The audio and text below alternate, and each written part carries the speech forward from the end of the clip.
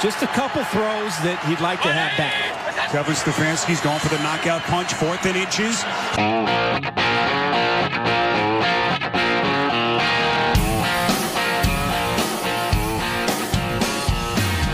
Good evening and welcome to the 4th and Inches podcast with your hosts Stuart Love, Sukhdeep Puni, Ryan Edwardson and Alex Grazier.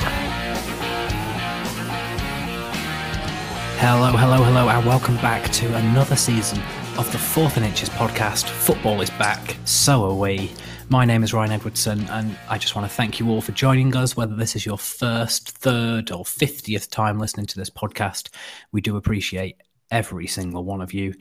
We're here, of course, to talk about all of the games in week 1 of the 2021 NFL season, and joining me to do so is my two good footballing friends, Sukhdeep Puni and Alex Grazier. Suk, Alex, how are we doing?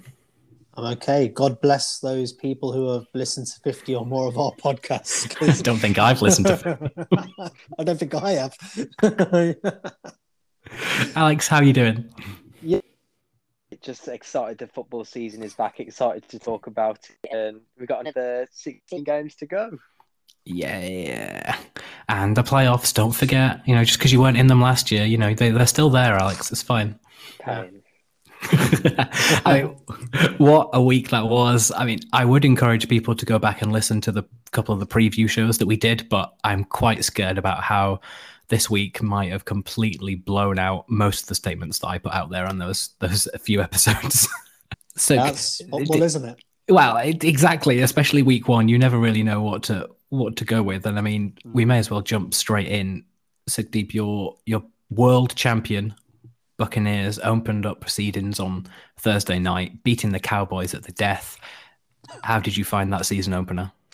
Well, it was a Thursday night, so it was very tough to start with. But no, it was kind of reminiscent of what I thought the Bucs would do. I think in the pod last week, I did say it'd be a very close game, and that was kind of 50-50 on who would win this game.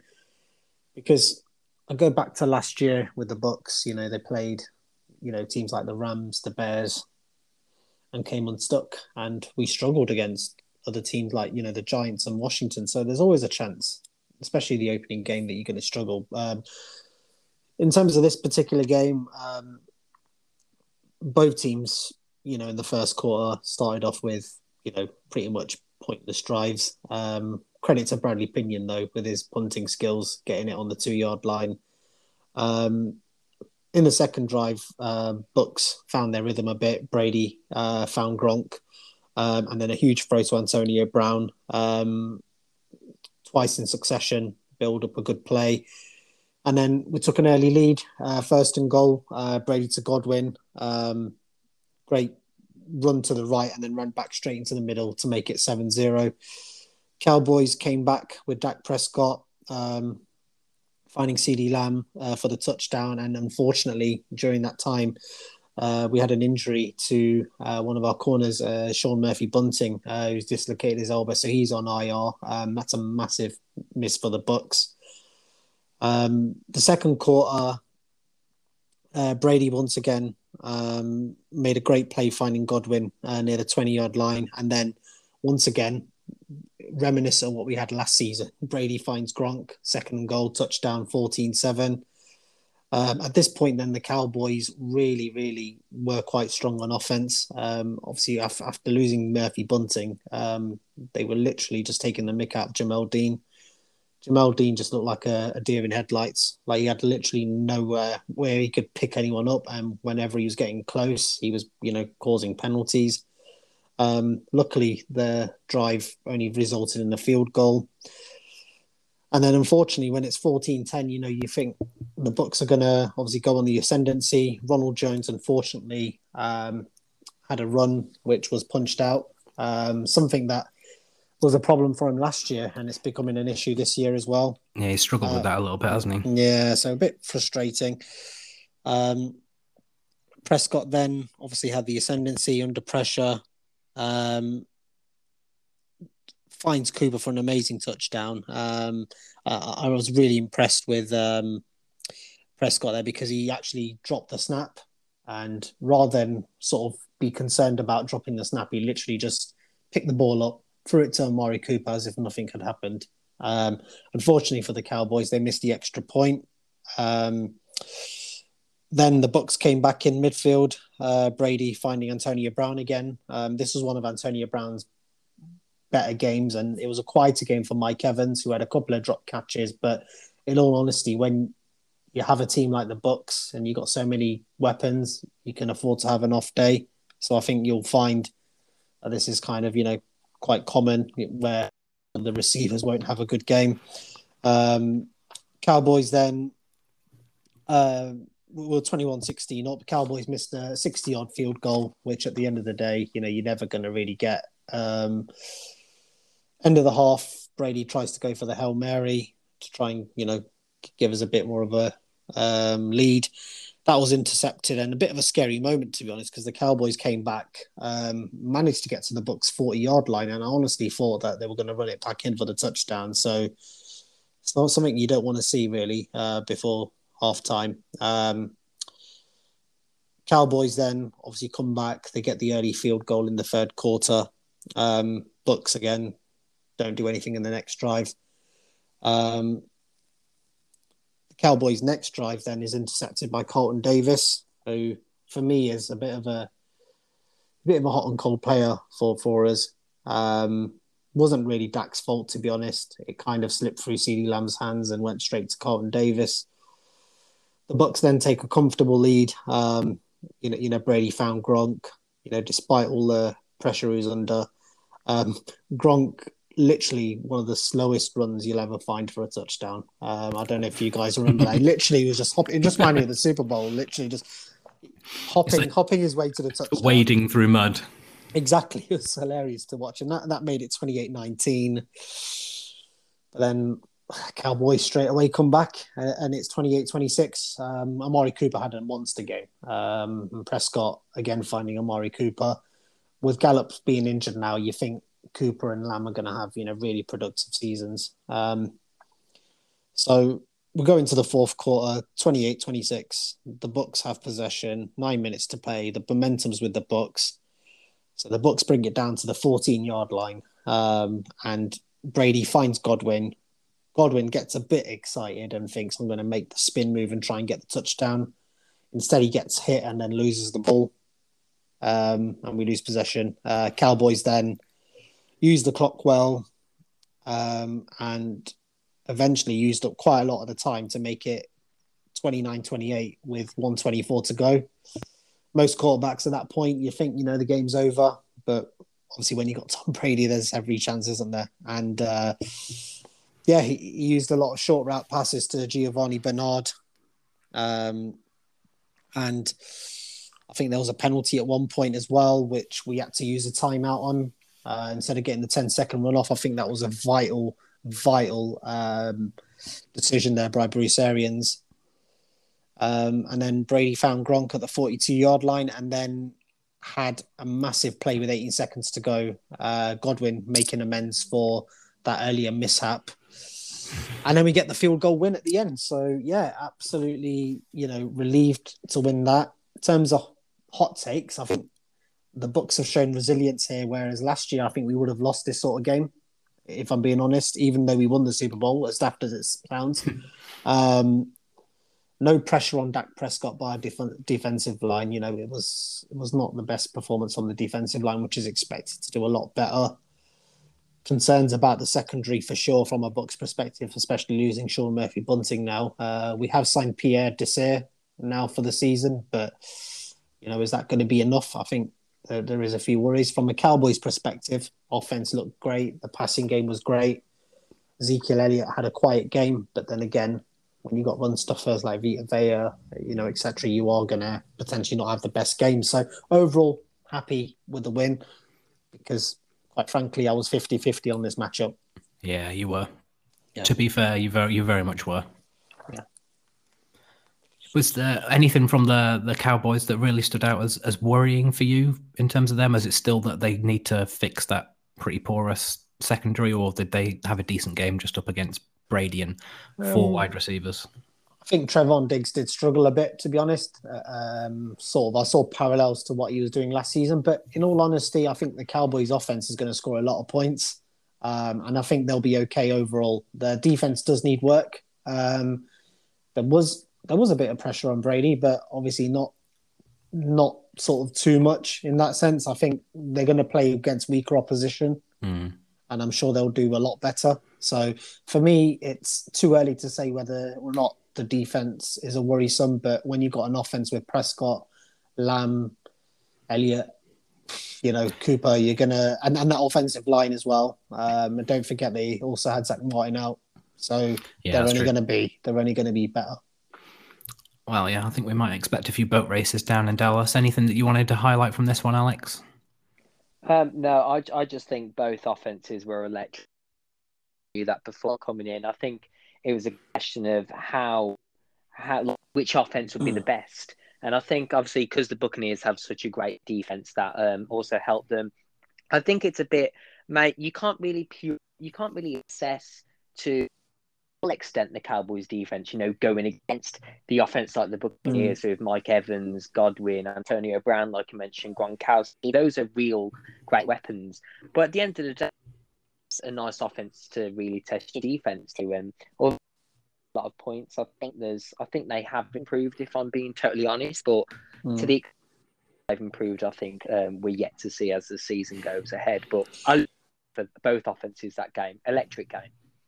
Yeah, I mean, they got a couple of interceptions, but one of them obviously was a Hail Mary play. So really, do you really count that one? Do you know what I mean? But yeah. They didn't get any sacks in the game, which I think will be something that does worry them. But the Bucs' offensive line, is no joke either. No, the whole Buccaneers outfit seems not to be a joke. Coming out getting 1-0 in the first game of the season. You know who else is 1-0 suck deep?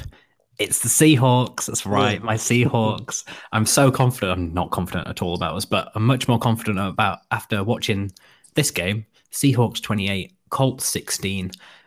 Overall, when I was watching it, it was not on the same level as Bucs Cowboys. It was pretty unspectacular in terms of a spectacle, but there were a couple of spectacular moments that really decided how the Seahawks took apart the Colts, and it was just the Seahawks looked so much more incisive and explosive, and that's really what propelled them to victory. The Colts were a little bit sluggish, and they were getting 2 or 3 yards throws into the backfield quite a lot. Like their first drive was obviously really well constructed. I think that was something that Frank Reich really does very well. And they were obviously looking to kind of keep Russell Wilson off the field. Their first drive took 8 minutes off the clock. But as we've seen from the Seahawks last year, they're very much kind of a bend, don't break type defense. They'll give you the yards, but they're going to stop you from getting in the end zone. And, they only managed to get a field goal from that first drive. So lots of dump offs and short passes, not too many throws downfield. In the entire game, Jonathan Taylor was the Colts' leading receiver with 6 for 60 yards. I think that says everything about how that offense, maybe because Wentz has been out for so long, they've not really figured themselves out in terms of being an offensive powerhouse. But again, like who are your other receiving options? Zach Pascal was basically the only guy to catch a couple of passes downfield. So something to look into for Wentz and Frank right there. There are some underwhelming receivers. I mean, Pittman last year, I know it was a rookie year, but I think he's not showing what he needs to, does he? You expect a bit more from him. Paris Campbell's had his injury issues, and that's always going to weigh its head, isn't it? And then T.Y. Hilton's just on the downturn, certainly. As I said, the Hawks themselves were not. They were much more incisive. That's what got them the win. They held the ball for 10 less minutes than the Colts did and put up 5 less first downs, but still put up more yards. And that's kind of the story of the game. It was just the Colts sluggishly go along. Defense stops them. Hawks get the ball and run up the field. Russell Wilson had 4 touchdowns, one of which was an absolutely amazing, huge bomb thrown to Tyler Lockett, which he'd taken straight after a sack. It was 2nd and 20. And Wilson and our new offensive coordinator, Shane Waldron, just thought, let's just chuck it. Lockett, absolutely yards and yards away from the secondary, catches it, stumbles, gets into the end zone. And Lockett's other touchdown was an amazing adjustment. If you've not seen the catch, definitely try and look it up on YouTube or something. The ball comes over his right shoulder when he's looking left. He's kind of nearly horizontal. It's like an over the shoulder baseball catch. Absolutely crazy. And really, the Seahawks D-line putting together probably one of their best game in about 3 years. Constantly getting in Wentz's face. They had 3 sacks, and then there was another sack on a 2-point conversion, which apparently, if you get a sack on a 2-point conversion, it doesn't count as a sack. Doesn't count towards your stats. A little bit weird, that. Not sure why. Yeah, a bit unfair, isn't it? That's what I thought. But the Colts D-line, in fairness, had 3 sacks of their own, but the difference was the Hawks sacks were all at key times and key positions. It was down the Colts end of the field on 3rd downs, that sort of stuff. When the Colts got a sack, Russell Wilson literally shook it off and threw a 69-yard touchdown. So overall, the Seahawks quite run heavy. Which, people were asking Russ to cook. He definitely cooked when he had the chance. 18 of 23, 254 yards. The Colts had taken the lead early, but as soon as the Seahawks got the lead, it did not look like the Colts were going to win this game whatsoever. They really need to work out what their identity is. Jonathan Taylor wasn't really pounding the ball. He was 17 attempts, 56 yards. You can't dink and dunk your way down the field in today's NFL, I'm afraid, because the other offense is just going to be tearing it up. Yeah. Any of you guys catch any highlights from this? Yeah, watched a bit of the game on Red Zone. I had a keen eye on Jonathan Taylor because of obviously fantasy football. Mm-hmm. Yeah, underwhelming in the running game, but then again, he's a good pass catcher, which he wasn't actually very good at in college. So it's come as a good surprise that he's obviously got that in his repertoire. I guess good connection there with Zach Pascal, Tyler Lockett. I think Alex talked about it last week. I don't know. I just remember Alex talking about him being underrated, and I think that's fair to say, Alex. You're spot on there. I think many people agree with Lockett. He's just one of those guys where each season he just doesn't get talked about enough as one of those top wide receivers. I mean, he's even overshadowed by DK Metcalf. Where, to be honest with you, the two I actually do prefer Lockett. He's a much more complete receiver, and he can stretch the field just as much as DK can. So it's quite interesting. Alex, you scared of these Seahawks? Yeah. I think more dynamic, with a new offensive coordinator, and I'm definitely. I was quite excited to see how that would work out, incorporating the run game, and I think it was quite nice how you did that in the first game. You mentioned the D line. That's the best I've seen your D line play, to be honest. I think it is Seahawks aren't known for their defensive line. You guys have got great linebackers, Bobby Wagner, Jamal Adams, if you class him as a linebacker most of the time. Pretty much. But no, your guys' D line was. I think you guys played really well. Tyler Lockett, him underrated is his ability to work on the outside and in slot. I just don't think DK Metcalf can do that. I'm not saying DK Metcalf's not a brilliant receiver. He's outstanding though outside on those post routes or go routes. But I like Tyler Lockett's. You even saw the sort of how he had to adapt to catch the ball. So I think Seahawks have got a great passing offense, to say the least. And I think you guys, your defense has improved. So it's quite interesting if you'll sustain that new dynamic. Well, fingers crossed. I mean, we get a bit of injury news. Rashad Penny's going to be out for a few weeks, which is pretty standard for the first week. It's really a shame. It's a shame. I really like Penny, but again, it's not going well for him. How did you find Gerald Everett? I mean, he caught the ball and, again, didn't get injured. So that's better than most tight ends we've had. Him and Will Disley, I think that's going to be a really good... If you've not seen Will Disley fend off, absolutely brilliant. Takes the ball in one hand, just chucks a receiver to the ground with the other one, a defender to the ground. It's so good. Will Disley must be the happiest name in the NFL. Just reminds you of Walt Disney, doesn't it? It does. It really does. The happiest place on earth, Lumen Field. It's all good. Alex, your first in-depth game, Bengals Vikings. They served up a treat for you, didn't they? Yeah, absolutely. In this game, to be honest, I watched this game in full. So 4 weren't enough to decide this one. Came away with, a 27-24 win over the Vikings. The Bengals were winning 21-7 when Zach Taylor made the controversial decision, to say the least, to go for it on fourth down on his own 30. And they didn't get the Vikings got an easy touchdown and went for a 17-3 run to finish regulation after that play. Burrow, in my opinion, had a slow start, but finished 20-27 for 201 yards. And he took us in the fourth quarter and was limping from when I watched the game. So they abandoned the pass, which caused the offense to really come to a halt. Too conservative and over time, if I'm being honest, and that's just not my opinion. I've spoke to some Bengals fans think the same, and I'm glad that Jamal let those people know that day. I think he went for over 100 yards that game. We all know he was a beast in college. I did know he opted out in the recent year, but we all knew he was a very good receiver coming in. The Vikings had a lot line penalties, so that really hurt. I think Dalvin of that offense, making very crucial receptions, especially in the second quarter to move the offense. Bengals defensive guys I liked, Hilton, Awuzie. Not a fan of Eli Apple though at all that game. Thought he didn't play well at all. He didn't help the Vikings with Dalvin. I'm pretty sure if anyone wants to know the ins and outs of, you can check out the officiating podcast, which might be out soon. Certainly can. Nice plug, Alex. You're a pro. See, boom, damn. But I'm glad. The way I'm going to take from this game is I'm glad Joe Mixon played well. He went for 127 yards that game, rushing. Great running back. He was a 1,000-yard leader at some point. It's just a shame that injuries caught up with him. And Kirk going 36 for 49 for 351, no turnovers. It's good stats, really, with that. So, yeah, interesting game to say the least. Not kick and a lovely overtime game.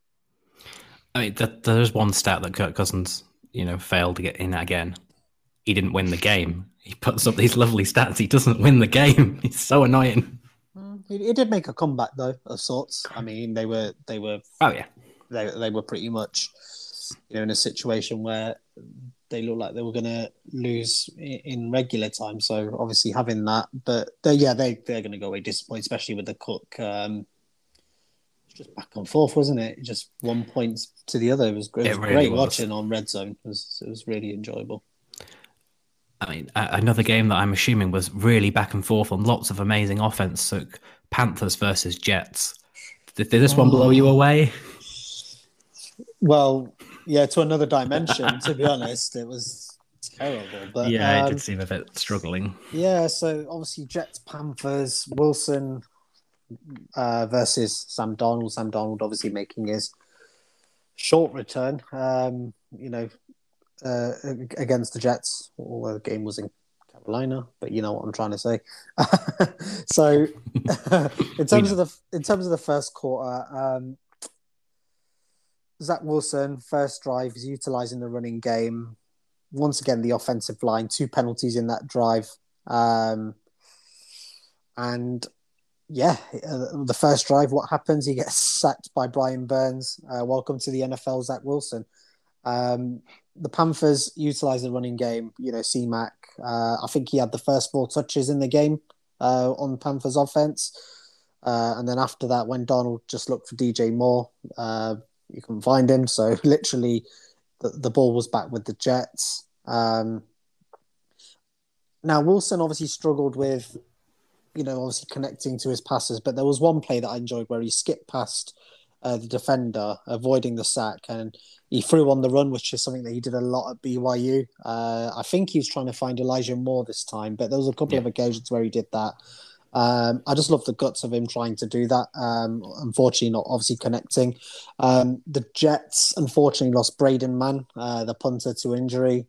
But Amendola, not the Amendola that Alex knows and loves, or any Lions fans out there. But Amendola, who's actually a kicker, was on punting duties, and he did a fantastic job throughout the game. I mean, the Jets have actually signed Thomas Morstead now, but to be honest, I think it's doing Amendola a bit of a disservice. I think he could have done a really good job having the job,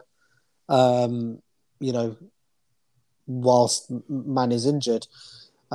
Wilson was put under a lot of pressure in this game. A lot of people will look at Zach Wilson and be like, "Oh, the rookie, didn't have the greatest of games." But in the first half, in particular, it was pretty much every snap of the ball that the Carolina Panthers defense were just putting so much pressure on Zach Wilson, and I think he was sacked like 5 times in the game. So I do feel sorry for Zach Wilson. Line is going to give him a lot of trouble. I personally don't see Zach Wilson making out the whole season, to be honest, if it goes at this rate. Oh, wow. I'm honestly concerned about him, kind of in the ilk of what Joe Burrow had to endure in his rookie season. But we'll have to wait and see what happens. In terms of the Panthers, obviously in the second quarter, the game got going a bit more. In the red zone, Donald found DJ Moore, and then the Panthers tried to go for on 4th and 1, but they fumbled, and the Jets defense recovered. Wilson made his first big play to Corey Davis. Now, that's one thing that you do have to look at as a positive from the Jets' perspective. Him and Corey Davis seem to have a really good connection. Some really good passes out there, 35-yard pass to Corey Davis. Unfortunately, after that pass, he was then picked by Shaq Thompson, and Shaq Thompson, to his credit, had a really, really good game. If you look at not even the stat line, but just he was such a difference maker. He had 1 interception in the game, could have had 2, to be honest, and he got a sack as well. So for him, that was a really, really stellar performance. Not much really else to talk about on offense. Donald found Robbie Anderson for the touchdown. I think it was Robbie Anderson anyway, from what I remember. I think it was. I thought Darnold looked all right on offense. I thought he wasn't amazing, but he looked good. Yeah, I mean, he didn't make any mistakes. He didn't see lights or anything. Ghost, that was the one. Yeah, that was it. I was thinking of Ghost, but I said lights for some reason. But yeah, I mean, they went into halftime 16-0 up, and to be honest, you've got to give Zach Wilson the credit and the Jets defense. I think the Jets defense in the second half got their act together. There was a big sack there on Donald by Franklin Myers in the third quarter. And at that point, the Jets had only had 80 yards of offense at that particular point. So it was pretty terrible. So if you look at how Zach Wilson's stats ended up, I mean, he ended up with 258 yards and 2 touchdowns, just goes to show how much of an improvement they made in the second half. But the offensive line is still something that worries me. I think there was a sack in the third quarter, which literally Wilson was running around a bit like Mahomes was in the Super Bowl, and there was no offensive lineman like anywhere near. God. And literally could have been 3 or 4 players. And that was the bit where I was talking about, where I don't see Zach Wilson, lasting the season. But again, I mean, in terms of the game, I mean, Jets protection did get a little bit better in the fourth quarter. He found the touchdown pass to Corey Davis. And they also went in for the 2-point conversion, which Zach Wilson ran in himself. He had so much free room for that particular 2-point conversion. That was just before the fourth quarter. Panthers, like you said, Donald doing well, using DJ Moore and the RPO options. They get the field goal to make it 19-8. You think the game's over. But then, the Jets then had a drive on their own 7. Wilson found Berrios, and then they actually had a 4th and 8 play. So it's 4th and 8. Wilson found Berrios again for a huge conversion. And then he found Denzel Mims for a huge red zone play. It was a really, really nice pass, to be honest. Only for then Wilson to get sacked straight after that. But they found their rhythm, and obviously again Wilson found Corey Davis for the touchdown on 3rd and goal. They tried to go for the 2-point conversion, wasn't enough. So the game finished 19-14. But in terms of hot takes, Jets' offensive line is really crap and need to step up. Allowing too many sacks for Zach Wilson. Defense got better as the game went on. Corey Davis and Zach Wilson, amazing connection. From the Panthers' perspective, very, very good defensively.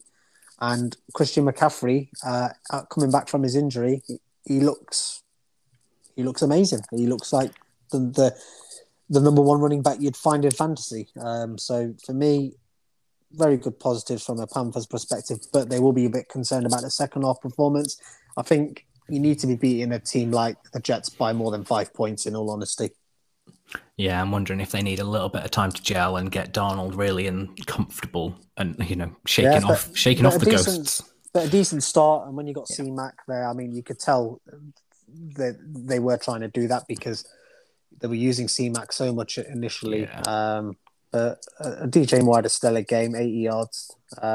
Robbie Anderson, just the one catch, but it was a vital catch that got them the touchdown. So, I think Denzel Mims' catch, is that the first time he's been seen since draft day 2020?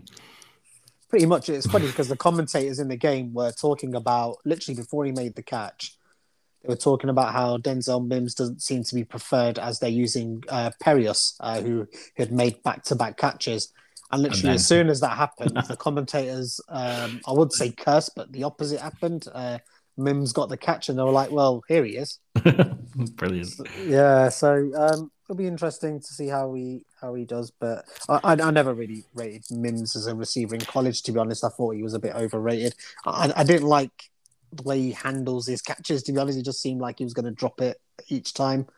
He just plays with a bit of edge for me, and I just find that really uncomfortable as a quarterback if I was throwing to Denzel Mims. Fair enough. Alex, anything you want to say about your AFC East rivals, the Jets, losing? I'll say about the game, not necessarily about the Jets. Matt Rule's this punt on the Jets' 30-yard line. I found that really bizarre, not having that much faith in your kicker. But then we found out they released Ryan.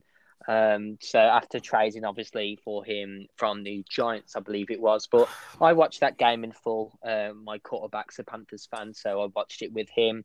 They're really reliant on CMC, like Suck said. I don't think I can add anything else that did. But I think Sam Darnold looks a lot more comfortable in that Carolina offense than he did with New York. I think that's all we can ask for Sam Darnold this year, getting out from underneath Adam Gase and the New York skyline. Hopefully it gives them a little bit of a boost. I mean, the Panthers and Jets were pretty terrible last year. Two teams that were pretty terrible last year. The Jags and the Texans face off in week 1. Jags 21, Texans 37. I mean, big win for the Texans who they put paid to all those whispers of the revamped Jacksonville team. It's going to take a little more than a slapping a new coat of paint and Urban Meyer's smiley face on to make the Jags a little bit better. And the Jags D was just completely torched by Tyrod Taylor and Brandon Cooks, and then about 50 different running backs that they have in Houston. I swear they've got more running backs than anybody else in the entire league. I think the main issue for the Jags was that they went down early and were forced to chase the game. And in an offense, that's got several new receivers, a rookie quarterback, that's really not what you want to do. And I mean, I think Urban Meyer came out on the first 3 drives and just passed, ignoring the fact that you've got a 1,000-yard rusher in James Robinson there. He was trying to throw the kitchen sink and it just didn't work. It didn't stick. It wasn't really even Trevor Lawrence's fault. His receivers were dropping balls all over the place in the first half. They just didn't look right. And the Texans, meanwhile, they just simply took everything that the Jags were going to give them. They played good, solid football, the occasional razzle-dazzle thrown in there down the field. And their receivers, they looked about 3 feet taller than all the Jags defenders. Any jump ball that was up there, the Texans were going to get it. And I'm wondering if that's, a bit of mentality that they've developed over the offseason. Everybody's carried them out. Nobody thinks they're going to do anything. They're really in there fighting. And you could see when Philip Lindsay ran in for a touchdown and Mark Ingram ran in for a touchdown, they were, ecstatic. They were really, really playing hard for themselves as a team, which is, really good to see. In terms of the rookie quarterback, Trevor Lawrence, 51 pass attempts. It's insane. It's not a balanced offense at all, but like you say, they went down early. He threw 3 touchdowns, also threw 3 interceptions. 2 of the interceptions were back-to-back. They were kind of what you'd expect from a rookie quarterback, from a team who was forcing him to pass so much. Like one of them, he overthrew a receiver as he was scrambling out to his left. then the drive after that, he tries to force a pass where it really shouldn't go. And that was all in the second quarter, and that just killed the game off for the Jags. They weren't actually that far out that if they'd managed to convert a couple of those drives, then they may have been able to pull themselves back in the game. But the second quarter was awful. They were down 20 at halftime. I think this is what we're going to see from the Jags for most of the season. That defense did not look good at all. You had Tyrod Taylor. He didn't seem to be too pressured whatsoever. If they're forced to keep chasing these games and have, stat lines with 51 passes from Trevor Lawrence, James Robinson had 5 rushing attempts. 5. It's crazy. What are you doing? Meyer's What's he problem? doing? Yeah, I don't understand. Yeah, I didn't get it either because, 5 rushes for someone last season who... Yeah. He was a bell cow. He was a 1,000-yard rusher. And then you draft someone and he gets injured and you're still... Yeah. Carlos Hyde had twice as many attempts as James Robinson did. Yeah. Well, I get that you're chasing the game. You want to be explosive, but it doesn't work. You've got to get into a rhythm, especially early on in these games. And if any game is a trap game, the Texans in the first week of this season is a trap game. And he fell straight into it. All credit to the Texans. Lots have been said about them by the press, me. They are a complete mess in the front office. But those players, the coaches, they got the boys to play. They played hard. I don't expect them to win too many more. It's really difficult to kind of judge where they are on a scale because they're facing the worst team from last year, who doesn't seem to have improved too much. So, we'll see how that goes. I did say underestimate, the Texans at your peril because, like I said, when you've got so many players, you've got so many points to prove. Very much so.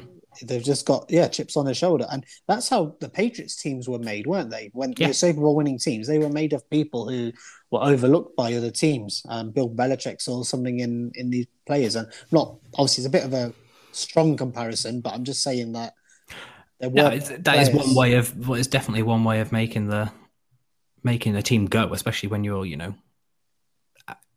completely, basically humiliated in the press. Everybody writes off the Texans all year long. Oh yeah, and they played well enough to win this game, and that's all you need to do every week. You play what's in front of you. The Jags weren't great. Texans were better. Yeah, I'm pleased for Tyrod Taylor as well. I mean, if you look at what happened last year, he needs a break. He's had so many. Well, not a lung break, but he's had a lot of false dawns, hasn't he? Yeah, I mean, I think pretty much any time he's been on hot, lost his place in the team. You look at the Chargers, the Browns. Mm-hmm. So I'm happy for him that this time. Obviously, he's not had the worry of hard knocks, and he's just been able to play his natural game. And he came up okay. Him and Brandon Cooks and. Cooks had 11 receptions for over 100 yards. He had such a great game.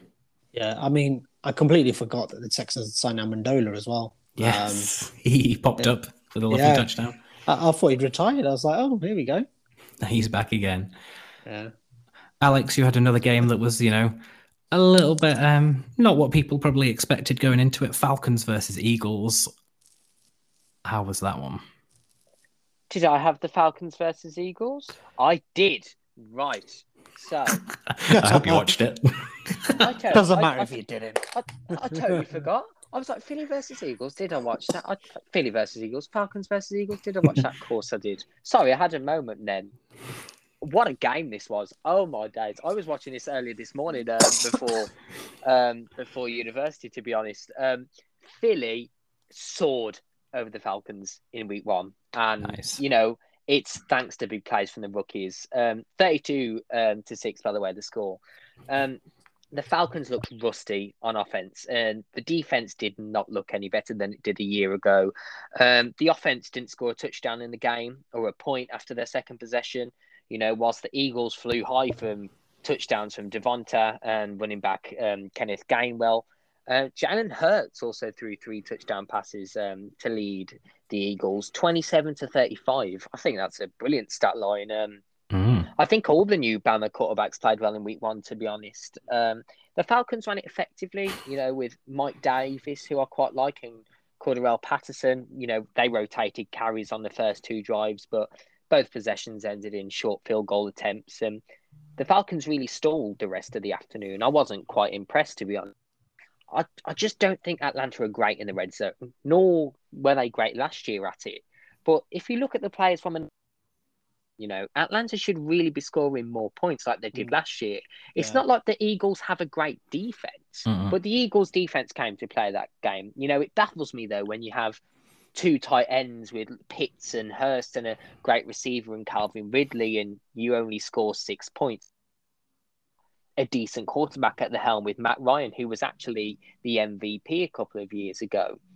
I expected Atlanta's defense to be incompetent, but I didn't expect their offense to reciprocate that at all. And I think Atlanta must continue to improve. It was a good game for the Eagles, but you can't really evaluate the Eagles really until you face a proper team. No offense to the Falcons fans.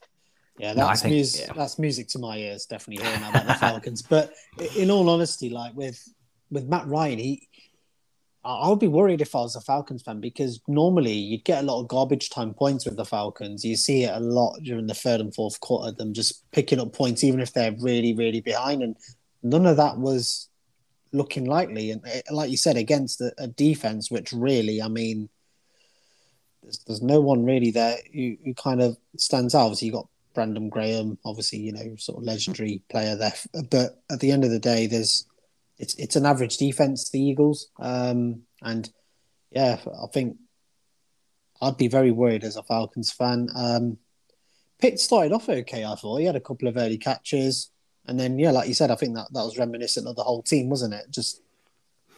Could they just not get open? Were they dropping passes? What happened? Because you're right, this Falcons offense should be firing on all cylinders. Ridley, Gage, Pitts, that's... What happened was the Eagles played... what they did was, they've got great... Atlanta had like some good receivers and good tight ends. And the only way you really stop that is by creating mismatches. So what they did was they matched the tight end with linebackers and defensive backs. So you're matching speed with speed and speed with also. That's what confused, Atlanta a little bit, because the Eagles didn't start off like that. As Suk said, Pitts was absolutely ripping it. I think it was about 40 yards he had or something like that on a couple of catches. And then they actually made some in-game adjustments. And you saw that after the first quarter, to be honest with you. And I quite like that. So whoever's the defensive coordinator for Philly, I don't know who you are, but you did a good job in that respect. So you get a thumbs up from me. But the Falcons offense really got shut down. It doesn't help that one of their offensive linemen fell on the floor on that famous sort of picture that went out all over.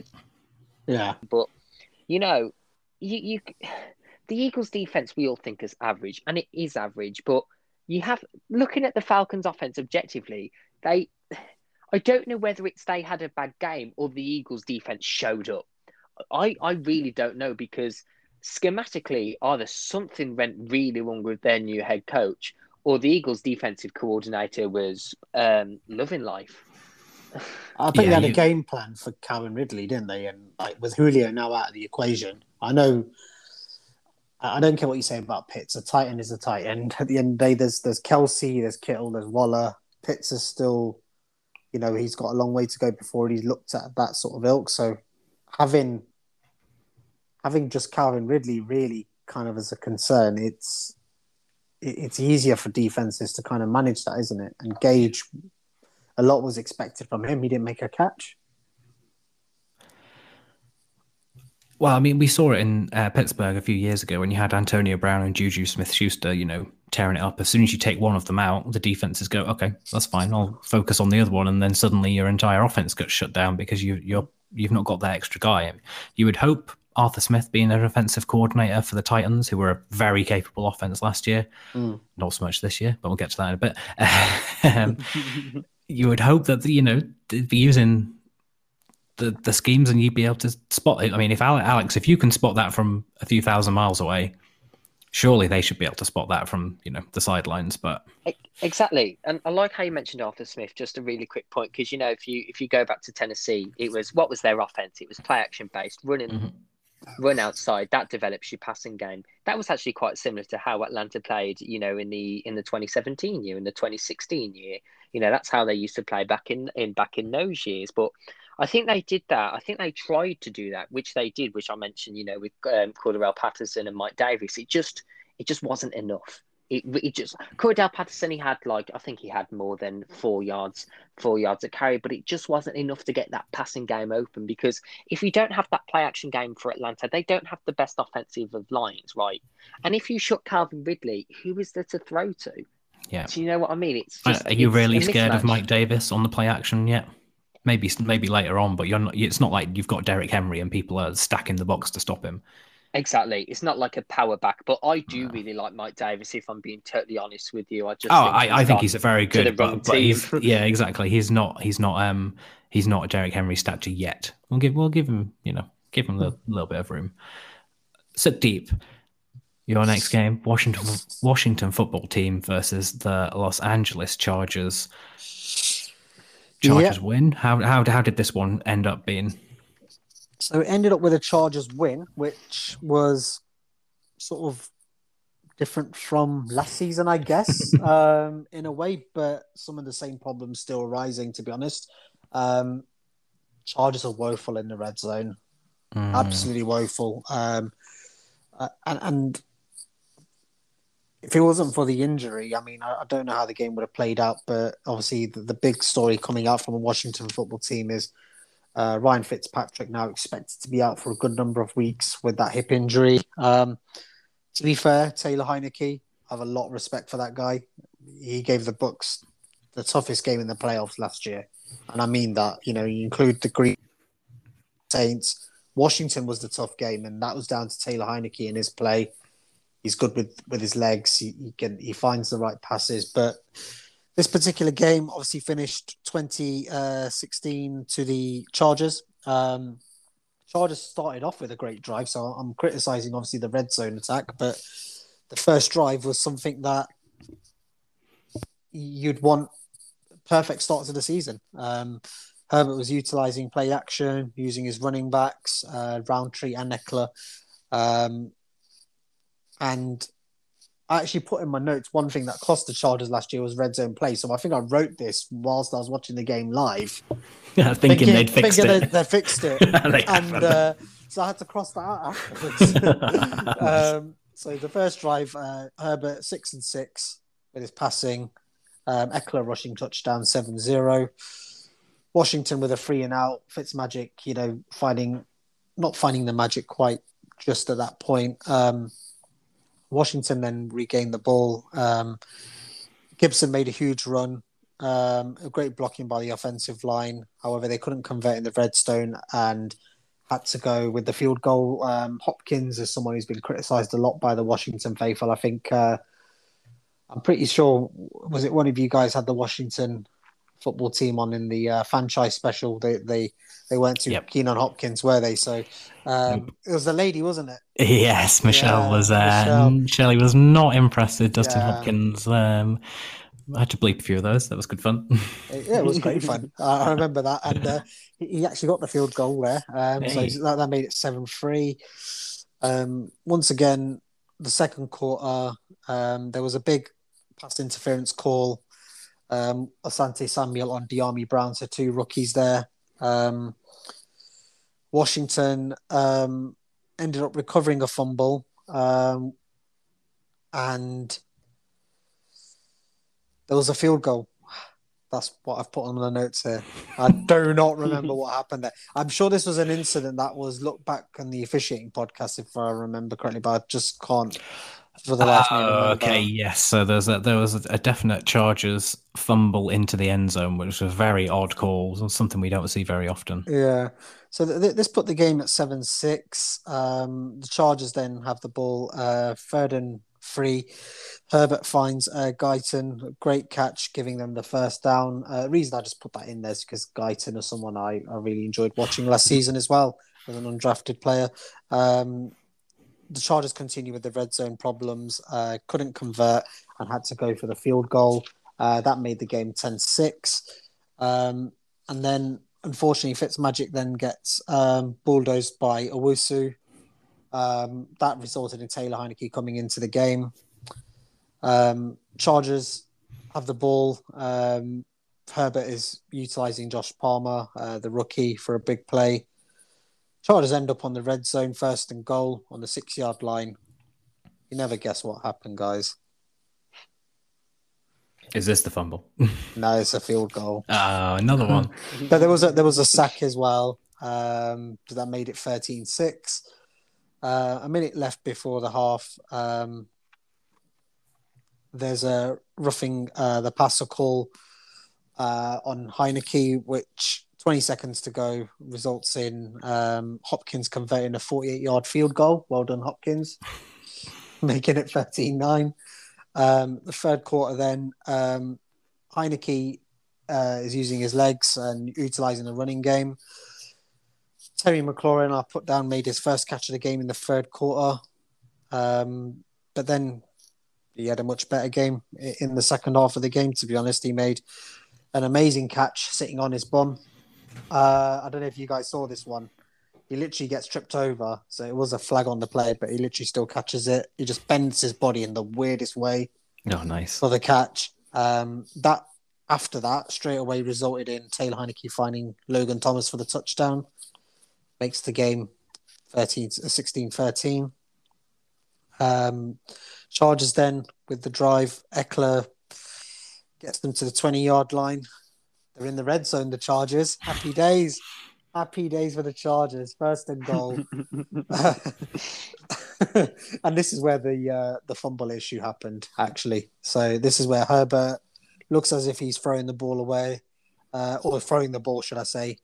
It's ruled a fumble and the ball goes out, which results in a touchback. More red zone issues in capital letters I've put on here. That results in a momentum shift. Washington have the drive. Derwin James and Gibson are going at it with each other. Fourth quarter, Dustin Hopkins has the opportunity for a field goal, but this time he misses the 51-yard attempt. To be fair, it's a 51-yard attempt. You can give him that one. You can forgive him for that. The Chargers then have a drive, 3rd and 7. Herbert finds Keenan Allen. I haven't really talked about Keenan Allen much, to be honest, but he had a decent game. He's definitely their go-to guy when it comes to third down plays. Goes without saying. However, Allen did fumble the ball at one point, but he somehow recovers. And I don't know if you guys seen this bit, but there was literally 4 Washington defenders around him. So I don't know how he managed to recover with those 4 Washington players, because Washington defense is a scary unit. He just wanted it that much, so he wanted it that much. Yeah, exactly. And then I think Herbert gets picked in the red zone. You love that word today. Red zone. Red zone. Herbert gets picked, bless him. This could have been a blowout, really, then, couldn't it? Yeah, unfortunately, though, literally the next play, Washington fumble, Antonio Gibson, and Asante Samuel made the big play. Gibson fumbles. The Chargers eventually make the play, 3rd and goal. Mike Williams touchdown, 2016. To be honest with you, the Mike Williams one just seemed a bit of a fluke to me. Like, was literally Herbert was looking in one direction and he just passed it the other way. So I think that's his go-to now, is look the other way and you might get lucky and trick the defense. In all honesty, like, Washington's defense is really good. I felt they probably deserved maybe a bit more, especially with the injury to their quarterback, Heineke having to come in.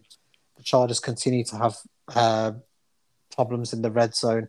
Keenan Allen is a clutch receiver, though. Absolutely amazing receiver. And I think from a Washington standpoint, I think they'll be okay. I think their secondary is improved as well, to be honest. It's hard to judge that when you've got a team that can't convert in the red zone to know whether the secondary has improved or not. But from what I saw, I felt that they were a much improved unit in that sense. So I think Washington will be okay, given the division they're in. The Chargers, they'll win a few, they'll lose. As is the Chargers' way. As is the Chargers, but I don't put the blame on Herbert. It's like I think Herbert's just better off being in the throwing 75-yard dimes and getting the touchdown rather than being in the red zone. Could I add something about that game? No, you Damn can't. it. Go on. It's fine. I've got my hand up. I don't know why I've got my hand up. Yeah, I can't see you. Rashawn Slater, a round of applause. What a game. Yeah. He held off Chase Young amazingly. I thought he had a great game, run blocking, pass blocking. What a pick he's turned out to be if he carries on like that. There's my point. 100%. No, 100%. That's really what the Chargers needed. They needed to shore up that offensive line a little bit and, stay away from the red zone, apparently. It was ridiculous the amount of times it happened. Like, I literally just couldn't. Hopefully they've used up all that. We know the Chargers have a lot of bad luck, so hopefully they've used it all up in this game and they can get on and, destroy the rest of the league. Take the Kansas City Chiefs down. Not putting any money on that whatsoever. No. Okay, I had Titans versus Cardinals. Cardinals 38, Titans 13. Sounds like a complete blowout, doesn't it? It was in some respects, but probably not in every way that you think, especially if you were like me watching on Red Zone and then, every 5 minutes the Cardinals pop up and Kyler Murray's thrown another touchdown. You're thinking, oh, they're absolutely demolishing the Titans. They were, but not really from their offense. It was a lot more about the Cardinals offense being able to play what was in front of them, the Titans defense being as bad as it was last year, and the Cardinals defense stepping up and absolutely dominating this game. They shut down the Titans offense, which, as we said, was very efficient, heavy play action last year. Cardinals came in, completely nullified Derrick Henry, which is not an easy thing to do whatsoever. Big shout, as everybody has probably done this week already, to Chandler Jones. 5-sack game, forcing 2 fumbles. So good luck if your fantasy opponent had him as an IDP player this week. And it really set the stall out. So one of those fumbles was quite early on. And it was from there that the Cardinals just took over the game. The Titans couldn't get anything going whenever they tried. The defense was, either in the face of Ryan Tannehill or just stuffing Derrick Henry back. At one point, I think he had 8 attempts for 9 yards, which is not a Derrick Henry stat line at all, is it? He did come into the game a little bit later on, but by that point, it was just too late. They'd given the Cardinals too much. Yeah, I wish I recorded Kierat's reaction to watching Derrick Henry try and run, because he was like, what? Like, literally just gave me this. He just can't get it. He just gave me this look, and he literally was like slapping his legs, because you could tell he had him in fantasy and one of his fantasy leagues. Yeah. And he was just like, "That's not Derrick Henry. He's just gone rubbish now." And I was like, I mean, that does happen, but this was much more about the Cardinals' D line. You've got JJ Watt on there, Chandler Jones was in there, and they set out to neutralize Derrick Henry, stop that play action game we were talking about before, and it worked. I mean, Tannehill was making some good passes, but Julio Jones started off very slowly, quite a few drops. He got back into the game a little bit later on. Tannehill to AJ Brown is still a great connection, and they probably should have had a few more points. They had some kicker issues, so Mike Badgley, who they'd signed and have now waived, missed a field goal, missed an extra point when they finally got in the end zone as well. The Cardinals offense had a lot of short fields to play with, and they just completely took advantage of this. So there was a lovely toe tap touchdown for DeAndre Hopkins in the back of the end zone to score first for the Cardinals. There was one at the sideline later on towards the end of the game for Christian Kirk.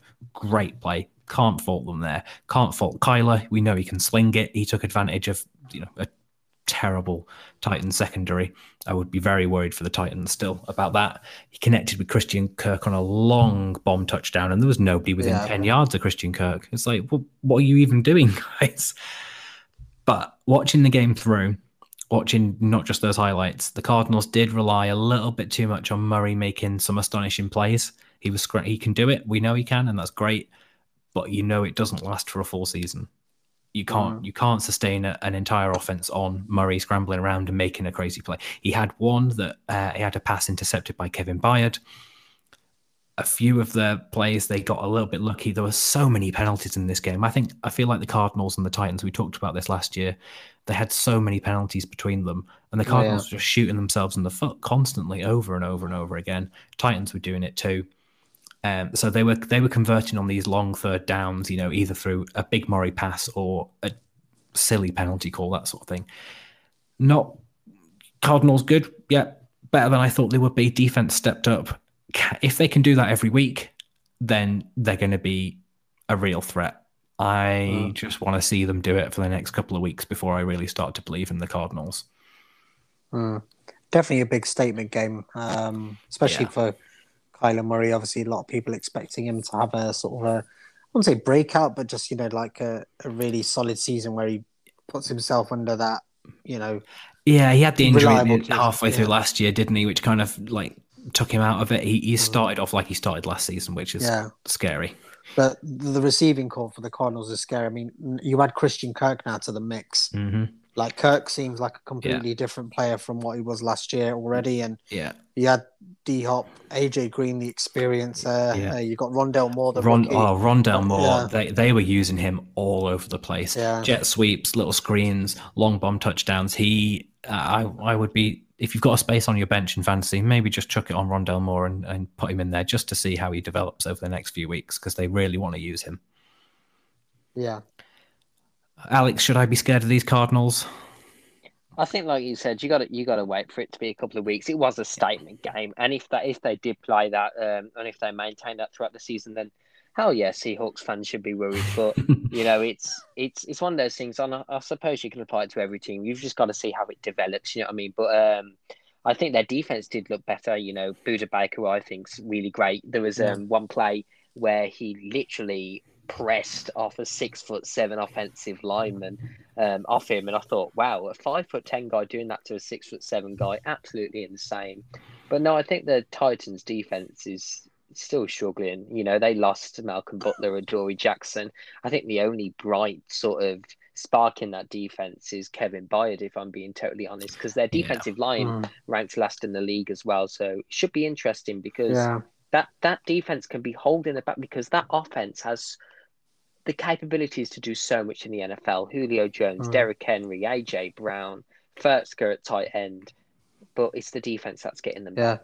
Worst defense in playoff history. From last season, which sounds a bit bizarre because they got to the playoffs, but so I guess I suppose it's the worst defense that's been in the playoffs, isn't it? So so kind of thing. It's Titans fans, I wouldn't be too worried just yet, but if everybody else can figure out, I mean, it's not Arthur Smith's, it's Todd Deering's scheme now, isn't it? But if it didn't look like it was quite working. They tried a couple of weird plays as well, which just didn't come off whatsoever. Well, Texans to win the division. Well, I mean, the Colts didn't do it. I mean, they're winning at the moment. It's worth a quid. I'll say that much. Well, empty out the slate of 6 p.m. games just by touching on the Bills versus the Steelers. And I mean, I think we were all expecting this to be a barn burner like we had on Thursday Night Football, turned into a massive defensive battle. And anybody who thought that the Steelers defense was, going to take a step down from the last couple of years, think again. TJ Watt is on a rampage to show why he's just had that massive contract. And the Bills seem to have a bit of a going in the first half, but they completely shut out the Bills in the second half, I think, and a punt block touchdown for the Steelers as well. Ulysses Gilbert, shout out to that boy. Definitely. Yeah. The Steelers offense, the Bills offense, again, I don't really know whether it's because it's week one. Were we seeing, exactly what we're going to see for the rest of the season here? Bills offense didn't look quite as greasing the wheels as they did a few last year anyway. Steelers, I mean, I know from my fantasy perspective, struggled to get any rushing game going because Najee Harris did absolutely nothing for me despite being on the field for, I think, every single snap. Is that something they're going to have to work on, or do you think that they can rely on Big Ben to chuck it to these receivers all season long? I think they're going to have to rely on that defense to keep them in games, and then hope Big Ben has an error-free game at the end of the day. But the Bills' defense is also a good defense. I think a lot of people underestimate the Bills and their defense. So it'd be interesting to see how Big Ben fares. Obviously, like you said, it's week 1. It's a bit too early to see. I mean, there's an interesting game for the Steelers next. They've got the Raiders. I think that's going to be. I think that'll be a very interesting one as well. Yeah. I think that's not a game that I personally could call. For it's a game you think they should win if they want to be, division leaders. They should be going in and winning that. But we just saw with the Ravens, it's not so easy. But they're going to be going with confidence. I mean, beating the Bills, who I obviously tipped to be in the Super Bowl. But the Steelers are going to have to rely on that defense. I mean, it looks like Big Ben obviously was.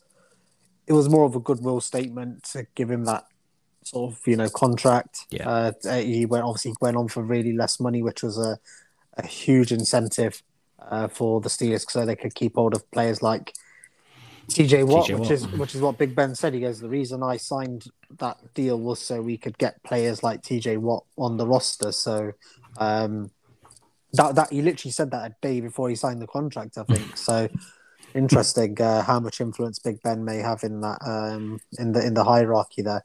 Well, you never know. Alex, were you happy to see the Bills fall to 0-1, considering?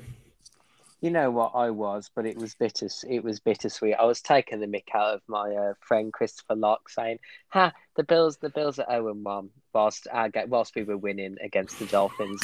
Why would you do that? And then, obviously, we all know how that ended up. I need a box of tissues in a moment. The Bills, I agree with Suck. They're really their defense is really underestimated. Tre'Davious White, Matt Milano, who I think is an underrated linebacker, Micah Hyde at safety. I just think the only thing letting the Bills a bit back is their run game. They did have sparks, but if you think of the Bills, you don't think of them as a reliable running team. They don't have a reliable running game. Everybody knows it. Yeah, they might have sparks, little 50-yard runs, but it's not reliable. They can't depend on it. Whereas you look at teams like the Buccaneers, what makes them so good? Suck's going to love this. What makes them so good is their ability to turn to the run game when needed. Ronald Jones, Leonard Fournette. They have that ability to turn to the run game. It's not even actually about developing the pass game. It's just being able to change your game plan to run in. I don't think the Bills can do that. I think the Bills are too pass heavy, and I think that's what will affect them. But no, they're an amazing team. I don't expect them to go 0-17 or anything like that. They'll probably be the top of the AFC East. Complete random. Zach Moss not even dressed up for the game. And, healthy scratch. That is not good. It's not a good sign, is it? Especially considering, the state of your run game. You'd think you'd at least put him in there just in case. Out of 52 men, 53 men, can you not have who was your second running back last year on the team? That's really not a good sign. I mean, Singletary was slightly ahead, by very small percentages. Yeah. So I think it was literally 4 yards or something they had. Yeah, wasn't very much of a difference yet. Crazy. I mean, a completely different game to move on to next. The Detroit Lions and the San Francisco 49ers. You talk about the Bills Steelers being a defensive battle, low scoring. Lions, Niners. I watched it unfold on Red Zone, and the Niners in complete control in the first three quarters, really. And then suddenly they let the Lions come back in. That's not the Niners defense we've come to think of the past few years at all, is it? In the Lions score that many late on. I think some credit's got to go to the Lions as well. I think Dan Campbell is not a guy to mess around with, and he's not going to take a team that is 38-10 down to just simply lie down and say, you know what, we've lost this game. You got to give the Lions credit. I think was it 23 of the last 26 points of the game went to the Lions. Fantastic showing of resilience, and I think some of those characteristics may put the Lions in good stead, and they will be competitive. Still think they'll be a top 5 pick, but at the end of the day, you got to look at a lot of positives from their point, because a lot of people have the 49ers, being a playoff team. A bit of a unusual start, wasn't it, for Mr. Jimmy G?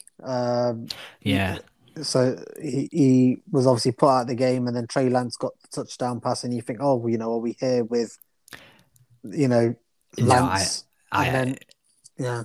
I think they were doing that just to, maybe just to say, he's here. This is what we can do. Have a little bit of a taste. Yeah, exactly. But great stats for Trey Lance. Oh, yeah. 1-on-1, 5 yards, touchdown. Touchdown. But Jimmy G, I think Jimmy G proved that he's still a competent, quarterback. I mean, the throw to Deebo Samuel, was delightful. Yeah, Deebo had a great game, didn't he, as well? Yeah, 100%. And obviously the Niners will have some concerns about the defense. Obviously they just got complacent, in my opinion. And obviously from a Lions perspective, they were just playing to the end, and they could have easily just come back and leveled things up. It was that close. It was that close. It was really scary. Was that close. Really scary. But nice to know that DeAndre Swift is okay, and he's all these random rumors going on the internet, and he suited up for the game and had a decent passing game. Maybe not quite so effective in the run game, but when you got Jamal Williams, I think he's a number one running back. Jamal Williams, to be honest, I think there's a lot of teams will take Jamal Williams any day of the week, and you got Swift there as a pass catching running back. TJ Hawkinson showed signs of being a player who's developed immensely for me. 8 for 97. That's a good stat line for Hawkinson. Yeah, Jared Goff threw the ball 57 times. I mean, jeez, that's a lot. But then I guess when you're chasing the game, you kind of have to do that, don't you? Yeah, they were chasing it late, so they were definitely flinging it up and down the field towards the late. Conversely, I mean, you had Jimmy Garoppolo, as what we always say, threw the ball 25 times. Well, 25 attempts. That's what you want Jimmy Garoppolo to have, 25 attempts. You don't want him with 50 attempts, that sort of thing. Yeah, 100%. I think the worst news really for the 49ers, Raheem Mostert looks like he's going to be done for the season now. Yeah, which is massive. And then we're talking about suiting up Trey Sermon. A lot of people picking him in their fantasy teams. And another guy not suited up. But then again, the Niners always seem to find obscure running backs out of nowhere. Eli Mitchell this time. Eli Mitchell, exactly. So credit to Shanahan. I don't know where he gets his running. I'm sure if I put a 49ers uniform on, he'll turn you into a good running back. Just turn me into a good running back. Yeah. Brilliant. Alex, were you surprised at the way the Lions came back in this one? Happy? Sad? I think you've got to be meritocratic. You have to take the Lions. Like, they did a good job. I get they don't have talent. They have zero receivers. Let's face it, and they've just got TJ Hawkinson running backs and a good center. The Niners letting that many points up against your defense, with arguably people were predicting the Lions to be 0. That's that is a cause for concern. We got to hope that's the one off. And I get, the Lions played well, but for a team to be scoring that many points, it might be a little bit different. But, all this game and last season has just made me realise that Kyle Shanahan is a brilliant coach. He still manages to, create great games, great score lines, still creates good game plans. And I give credit to him. People can do that, especially with the amount of injuries the Niners had last year. And obviously now, especially in their running back room and especially their wide receivers as well. Ayuk, I think. Was it Ayuk or was it Samuel? One of those went down as well. Yeah. Ayuk didn't get a catch, which is odd. But yeah, I just think credit to Shanahan, great coach. Annoyingly so. We'll move on to the latest slate of games now. And where should we go first? Alex, why don't you talk about your beloved Patriots? Oh, I wanted to cry, guys. But 17-16 to the Dolphins. Both QBs look great. Evasive. He's a playmaker, especially against the edge rush. When absolutely pounding on him. I didn't know he had it in him, to be honest, in Tua, but I was quite impressed in that aspect. Matt Jones looked great as well. Obviously, too early to assess someone properly, but go Dolphins defense and putting nearly 300 yards with no turnovers on his part was great, if I'm being honest. He looked poised, and I think he beats every rookie quarterback in that aspect. He really looks the part there. And talking about turnovers, New England, 3 turnovers. One of them, shouldn't have actually been called a fumble, but fans shouldn't do moral victories at all. The Patriots indisciplined. Most of their big players came back because of dumb penalties, and that means poor execution. And that's not something Bill Belichick likes. Nor what a good football team. That's awful from the Patriots. I was going to say that's not going to sit well with Bill all week long, is it? They're going to be running wind sprints all week. Yeah, they'll probably redshirt Ramondre for a month. But so hopefully that gets fixed. But let's face it probably. Brian Flores and company worked wonders with Waddle, incorporating him into a nice role, averaging over 15 yards a catch. Although he did drop a pass, but it happens. I love Waddle. That's not to like about it. I remember talking to you guys. I was very high up on him on the draft. He played great against New England secondary, but you can tell the New England really missed Stephon. I think my offense needs to gel a bit more, but obviously that comes with time, because when they were often on scripted drives, with run pass options, whether it's like peak zone bubble or outside zone backside screens, you get the drift. Patriots tight ends as play the Boston TE party, Hunter Henry, Johnny Smith as well. That is not a thing. Please tell me that is not a thing. I'm making it a thing, Ryan. I'm making it. Both defenses look good. New Bush, Miami have the better secondary, so no news there. Very close game always, but both teams can definitely improve. I think it was offenses. 4 stats, which I think, were material.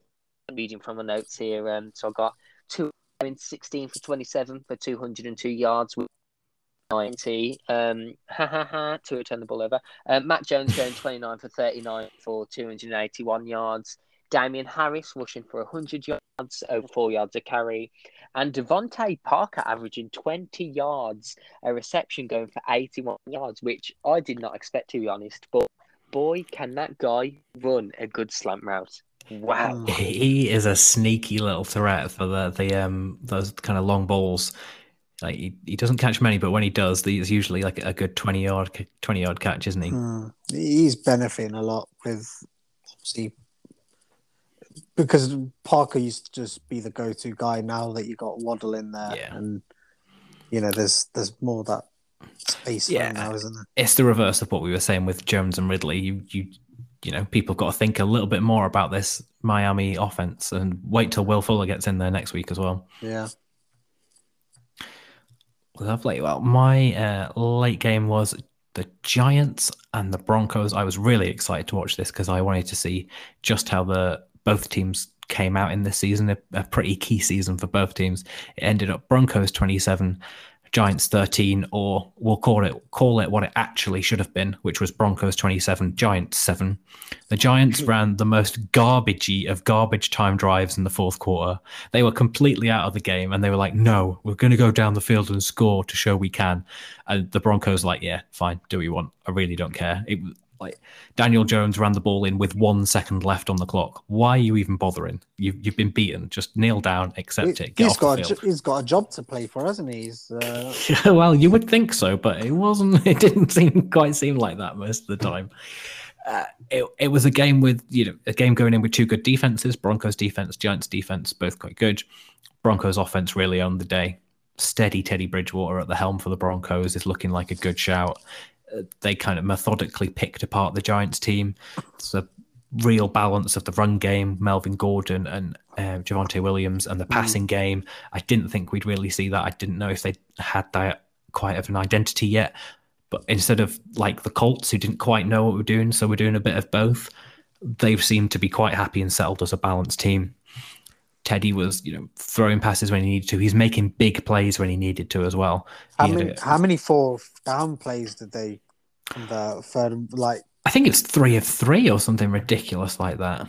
It's just gutsy play calling. He seemed like a man possessed. Like, I know the stats may not show that, but he did seem like he had some sort of determination, like no fear again. Yeah, I think he does. I think he's come in and, there's no questions about is this his team or not. It's his team now. He had completions to 9 different receivers by halftime. Loads of pre-snap movement. They were flexing the running backs into the slot. There was play action, adding extra dimensions to the attack. He wasn't afraid to fling it downfield either. He should have had a really long touchdown to KJ Hamler, but Hamler dropped it in the end zone, so that would have added on to the stats even more. Which, a lot of people say about Teddy, his average depth of target, average depth of completion is quite low. He was not afraid to fling it. They kept drives alive. They had 8 drives in the entire game, held the ball for 35 minutes. They just controlled the game from start to finish. There was a stretch either side of halftime. The Giants didn't run an offensive play for 10 minutes. And then when they did get the ball, they just weren't up to the task. They couldn't get the run game going with Saquon. Daniel Jones does not look like he's going to be in the Big Apple for too much longer. Before the final drive, he was 16 of 29 for 200 yards and a touchdown and a fumble, obviously. And again, it's like the fumble comes at a key point just after the Broncos extend their lead to 17-7. They drive in to try and keep in the game. Ball comes out on a scramble. It was a pretty big collision, so not completely his fault. But, you give him props for going down there, but it just all adds to the narrative a little bit, doesn't it? Yeah, he has a reputation now for it, even though it may have cut down, as Nick pointed out to me in a previous conversation. The commentators are making note of that. Yeah, that's 30 now. That's 30. That's a lot. Yeah. That's a big number in 2 or 3 and a bit years. But great run by Melvin Gordon. Well, yeah, that was the thing. Melvin Gordon was kept pretty quiet most of the game, and it just seemed like they were probing. Their running game was probing, waiting for that opening. It came. Holy heck, can he run? Fastest running player, I think it was 21 miles an hour they clocked him at. It was like he thought he was Tyreek Hill. He went through the offensive line and nobody was getting near him.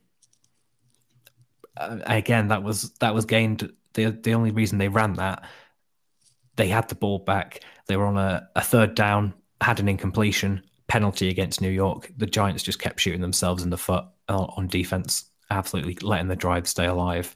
Yeah, it's good for the Broncos. I think we all kind of hoped and thought they'd be up there with the talent they've got on that roster. Teddy seems to have fit in nicely. The defense is always going to keep them there. Giants, it's going to be a big game if they go 0-2, which they have now. I think Greg Rosenthal said it's for the last 7 seasons, the Giants have been 0-2 going into the season, which is just absolutely insane. I think the New York Giants have not had a winning record since 2017. I think it says it all. I really think they need to clean house, starting with Dave Gettleman, to be honest. He's not up to snuff. But it's the case when they do have a winning record, they end up winning the Super Bowl against the Patriots. And it's really annoying, isn't it? Against the Patriots as well, Alex. Yeah, annoying. Yeah, absolutely. Yeah. With New York, I don't think Daniel Jones is the guy. I really don't. He's not got it. He's not, and I don't think you have to be a starting quarterback. I really don't. I think you just have to be. I think you have to be cautious with the ball. I think you need to just be accurate, and I think you need to take care of it. Those things Daniel Jones doesn't do, and there's only so much you can blame on the offensive line. It does affect your throwing. Let's face it, it does when you've got pressure. I mean, look at Tua. I thought Tua played great that game. It's comparing to the pressure the Patriots placed on him, and like in other games as well. But I think Daniel Jones's pocket presence isn't good at all. I really don't like it. I was speaking to a Giants fan about it, and there's only so much blame you can put on the offensive line, and especially on Andrew Thomas. I think you've gave him enough years now. You've gave him 3 years. I think they should make a decision now. Give him halfway through this season, and then have sort of an incline. Do you want to draft a quarterback? Are you in the position to draft a good quarterback, or are you actually going to Daniel Jones? It's going to be a very fun off season for everybody involved with the New York Giants. I think another soft reboot coming not too long after the last one. So we'll head on to Sukhdeep. You got to watch the Tony Romo game. Kansas City Chiefs, Cleveland Browns. Sounded amazing. Wow. How was it? You know what? I've completely forgot that I still hadn't discussed that game. I thought we were coming on to the end. Wow, Browns Chiefs, what a game! So sorry, just exhausted now. 33-29, absolutely amazing game. In terms of hot takes, Baker Mayfield, I think he's done wonders with Stefanski as his head coach, and they can play without Odell Beckham. I mean, they proved it on offense. A lot of gutsy play calling here, which I really enjoyed from a Browns perspective. You know, if you're facing the Kansas City Chiefs, you got to score a lot of points, and it still won't be enough, most likely. You know, so the first obviously drive, lots of usage of the running game with Chubb and Kareem Hunt, two explosive running backs. Austin Hooper, someone who's been overlooked a lot, in my opinion, as a tight end. Obviously, you know, he's first drive, I think he caught the ball 3 times, including a 4th down play as well. They're getting for the touchdown through Nick Chubb, 2nd and goal. And they go for the 2-point conversion, which Kareem Hunt duly converted, which made it 8-0. Kansas City Chiefs first drive. One thing to call, which was a bit of a bonehead move, but Harrison from the Browns pushing the Kansas City coach got ejected from the game. Holmes finds Tyreek Hill into the red zone. However, I think Fooney got a holding penalty, so he must have learned that from Bill Belichick's offense at some point. I don't know. KC settled for the field goal to make it 8-3. Baker Mayfield finds Anthony Schwartz absolutely open, absolutely bursting this guy. Anthony Schwartz looks absolutely amazing. 49 yards, lightning speed. Did anyone see that play with Schwartz? No, but I'm going to add him to my fantasy team right now. Definitely someone who looks really good. Second quarter, the Browns in the red zone again. They go for it on 4th and 1. Landry gets in the end zone, but it's called short. But then again, they challenged it for a touchdown, which made it 15-3. Now, you know, with this one, I was a bit confused. So, because the officials didn't call it a touchdown, then it couldn't be reviewed. Because I was a bit confused as to why it was being challenged. I'm not too. What stage of the game was it in? Still in the first quarter? Second quarter. Okay. But anyway, they challenged it and they gave the touchdown. It was 15-3. That seems a bit odd, especially because the replay officials should now be in their ear saying, we need to take a look at this. Have a look at this, yeah. So that seems odd. And given the fact that it was given, obviously, you know, I guess they weren't charged for it then after that. But then Browns lose Jedrick Wills to an injury, so that's a bit of a blow to them. The Chiefs drive, Mahomes goes to his guy, Tyreek Hill. They had a play-action fake to Kelsey, which made it 1st and goal. Mahomes takes his own initiative and runs in for the 5-yard touchdown run. Incredible play as at one point during that run. So it's it's 1st and goal on the 5-yard line. At one point, Mahomes is on the 20-yard line during this play. That's insanity, that play. And he runs it in for a touchdown. I was so annoyed. He has no right to be that fast and that good at throwing the ball. He was in a blink of the eye. He was just gone. Yeah, it was kind of reminiscent of what happened in the Super Bowl, but in a positive way. You know, like he was running all over the place, but then he ends up actually converting and getting the touchdown. Yeah. The Browns then end up with a drive with an easy 18-yard rushing touchdown for Nick Chubb. Joel Bitonio literally gives that guy so much space. He could have crawled in for that touchdown, to be honest. It was so easy for Nick Chubb. Made it 22-10. And then there was an unusual play. I think this might have been discussed on the officiating podcast, but the Chiefs punt results in some confusion where I think it was Donovan Peoples-Jones grabs it and there's a bit of, it's mine. Yeah, Chiefs no, I take it. definitely learned a lot from this place. I definitely check out the officiating podcast because Roger has a great explanation for a rule I did not even know existed. So check that one out. Exactly. So I think it's even some of the players didn't know. Yeah. Peoples Jones clearly did because he straight away was like, Yeah, I want that. I want that ball. Yeah. Baker then makes a big play to David Njoku. So not only Austin Hooper, but David Njoku also getting in the action from a tight end perspective. However, the Chiefs made a huge sack. And the Browns at one point, just before halftime, were 4th and 31. And for some reason, they decided to go for it. And it almost paid off. Baker literally making that run. And it was kind of a bit like the Dallas game, the Dallas Bucks game, where I just thought, something unusual is going to happen here. But luckily, the Chiefs defense stopped the Baker run going any further. Halftime, Mahomes showing no sign of that injury that he had last season, using his legs. Nice drive, including a nice run there by Clyde Edwards-Helaire. He found Travis Kelce with a touchdown, making it 22-17. The Browns have a drive and Nick Chubb fumbles, which was recovered by the Chiefs.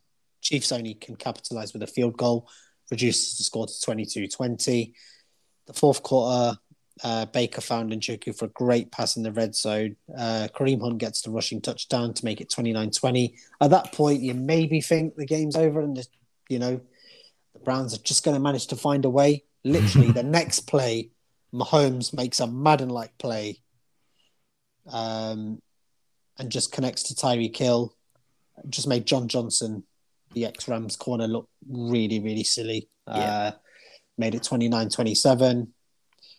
And then, unfortunately, Stuart Love won't be happy with this one, but Browns drive, the Browns drive goes 3 and out. Scottish Hammer then obviously is looking to punt, drops the ball when going for the punt, and the Chiefs then have it on the 15-yard line with the recovery. Mahomes then finds Kelce for the touchdown. They don't convert the 2-point conversion, and the matchup at that point it's 33-29. Back and forth with the drives. Chiefs, 3 minutes 30 to go. Myles Garrett gets the huge sack. The Browns then start on their own 17-yard line. They convert a vital 3rd and 2 and gets them into midfield. The Chiefs defense then put pressure on Baker. Baker Mayfield tries to throw the ball out, what looks like, because he knows he's going to get the sack, so he wants to obviously stop the clock.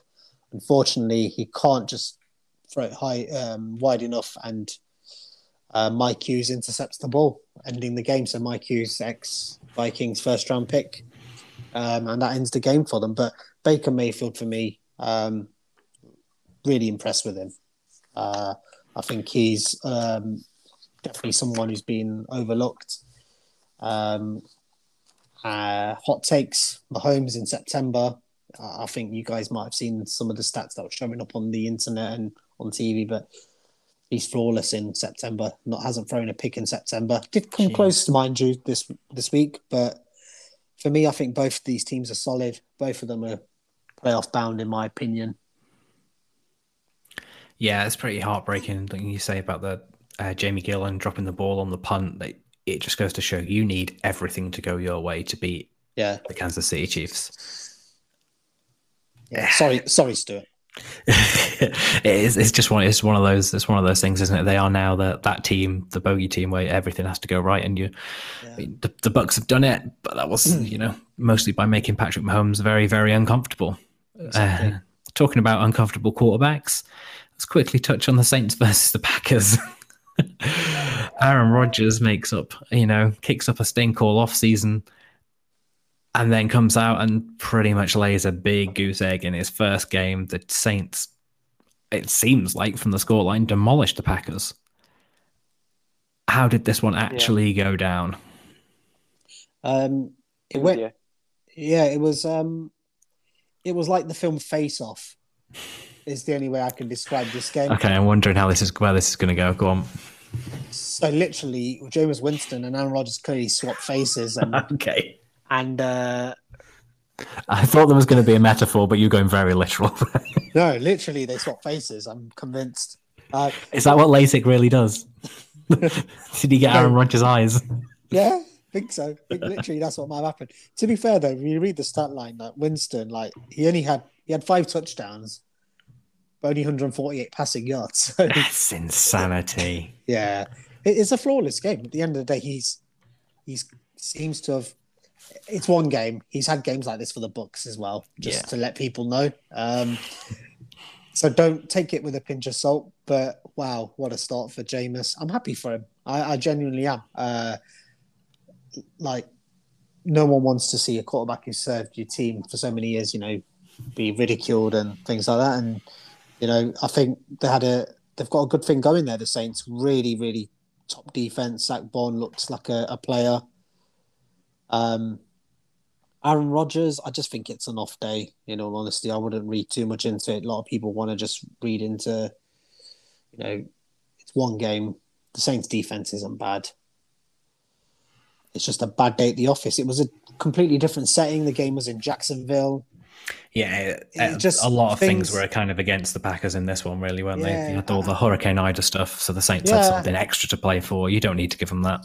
Yeah, and I get the Saints are in the same situation, but they still have a home crowd there, whereas, somewhat it was still a loud stadium from what I could hear.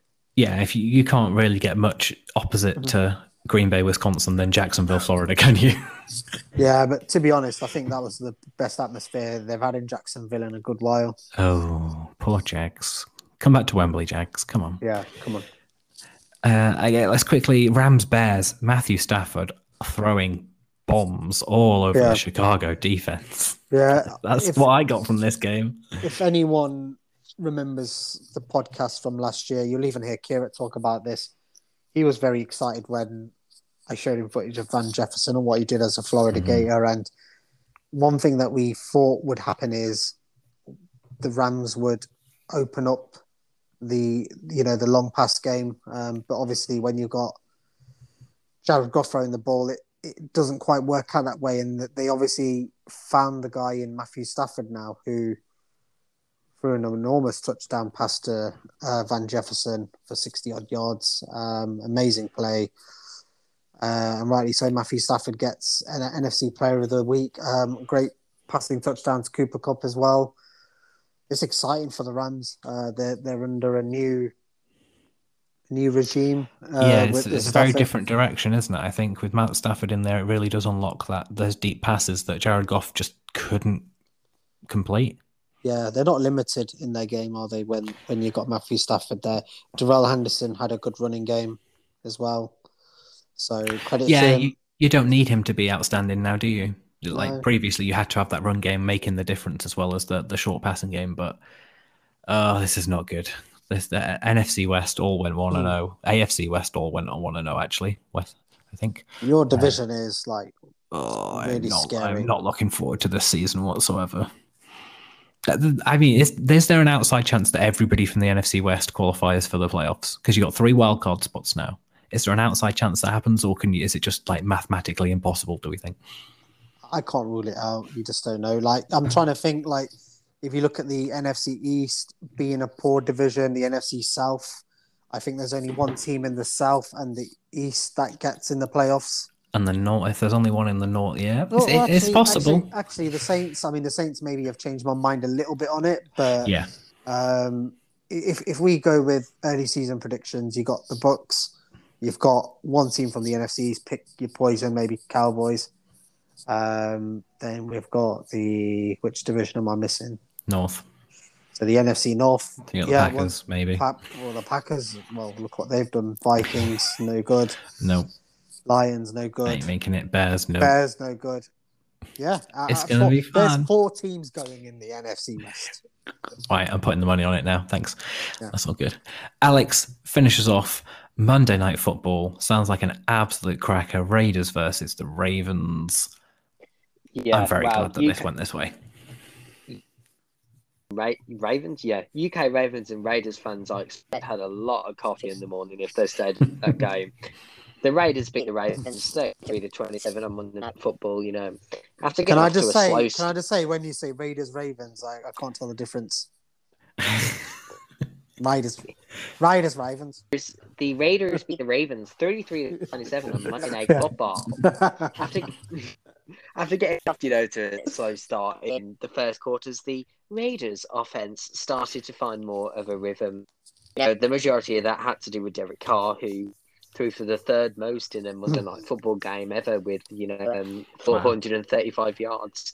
That's a lot. Oh my God. It is, and it coincided with the fourth quarter of wide receiver Bryan Edwards, who finished with 4 catches for 81 yards. One of those was a 32-yard pass that everyone originally thought that was the game-winning touchdown in overtime. It wasn't, but the after a fumble by Lamar on a pass to wide open Zay Jones. I think the Raiders are allowing that many points in the game to Baltimore's offense, which has been, and I mean depleted by injuries, isn't a good sign. They don't have any great receivers. Good ones, not great. They don't have any great running backs if you don't count Lamar, with J.K.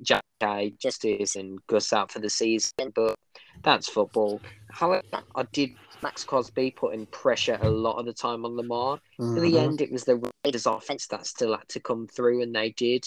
Bud Waller, that guy's great. Over 100 yards, 10 receptions. He's a guy that when you throw to him, you've got to face down him. Lamar's still a threat in the run game, so although he had some pressure by Max, as I mentioned, he still went for 86 yards rushing, getting nearly a first down in every attempt. Disappointed in Ruggs, though. If I was Peters out, thought he'd have a better game than still early days, but I suppose it was Humphries on the field as well, so going to be interesting. Yeah, I'm a bit worried about that Ravens defense allowing the Raiders to score 33. Derek Carr passing, he had 56 pass attempts, but you underestimate Derek Carr. He is not. He is. I know very well what Derek Carr can be, but with this Raiders team, maybe it is just with, like you say, with Bryan Edwards, Hunter Renfrow. I just don't expect him to. He's not got a star. He's still not got a wide receiver one. He's got a tight end one. But to go 400 yards without really a recognised wide receiver one, that's very impressive. When you're in Vegas, you have to take the gamble. Oh, I knew we were going to get a pun today, but I thought we'd avoided it. Comes on the last one. Of course we're going to... A punt or a pun, did he say? No, just a pun. We're not in Cambridge or Oxford.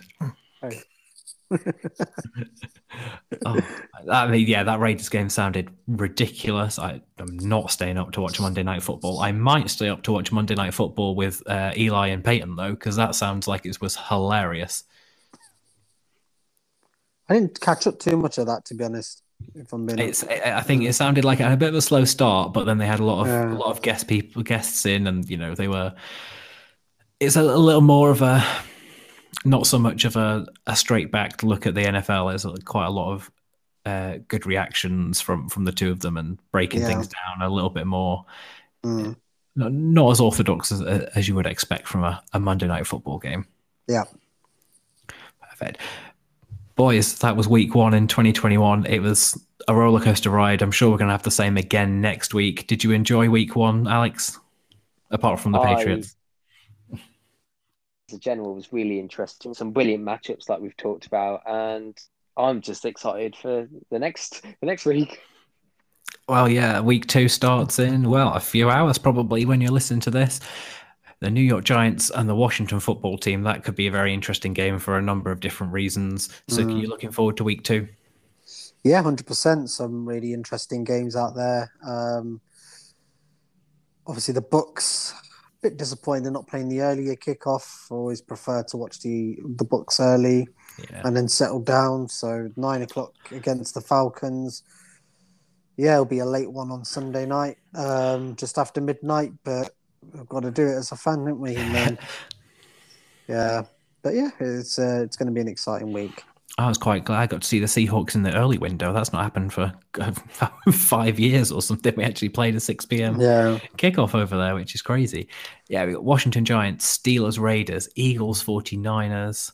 Let's see what else we got coming up. Colts, Rams, Dolphins, Bills could be quite an interesting one. There's not as many tasty matchups as last week. Oh, Seahawks Titans. We'll definitely see what the Titans are in that game. Say Bucks, you would think, going to demolish the Falcons. No, Suk? I'd never put anything on. You know me. I'm not the most. You're not overconfident. I never get overconfident when it comes to my sports teams. I'm always a bit more on the, wary side about things. I think we'll win. Yeah, no doubt. I think the Falcons will have a better offensive game than they had this week or last week, should I say? Yeah. Are your Patriots going to put away the New York Jets? I think so.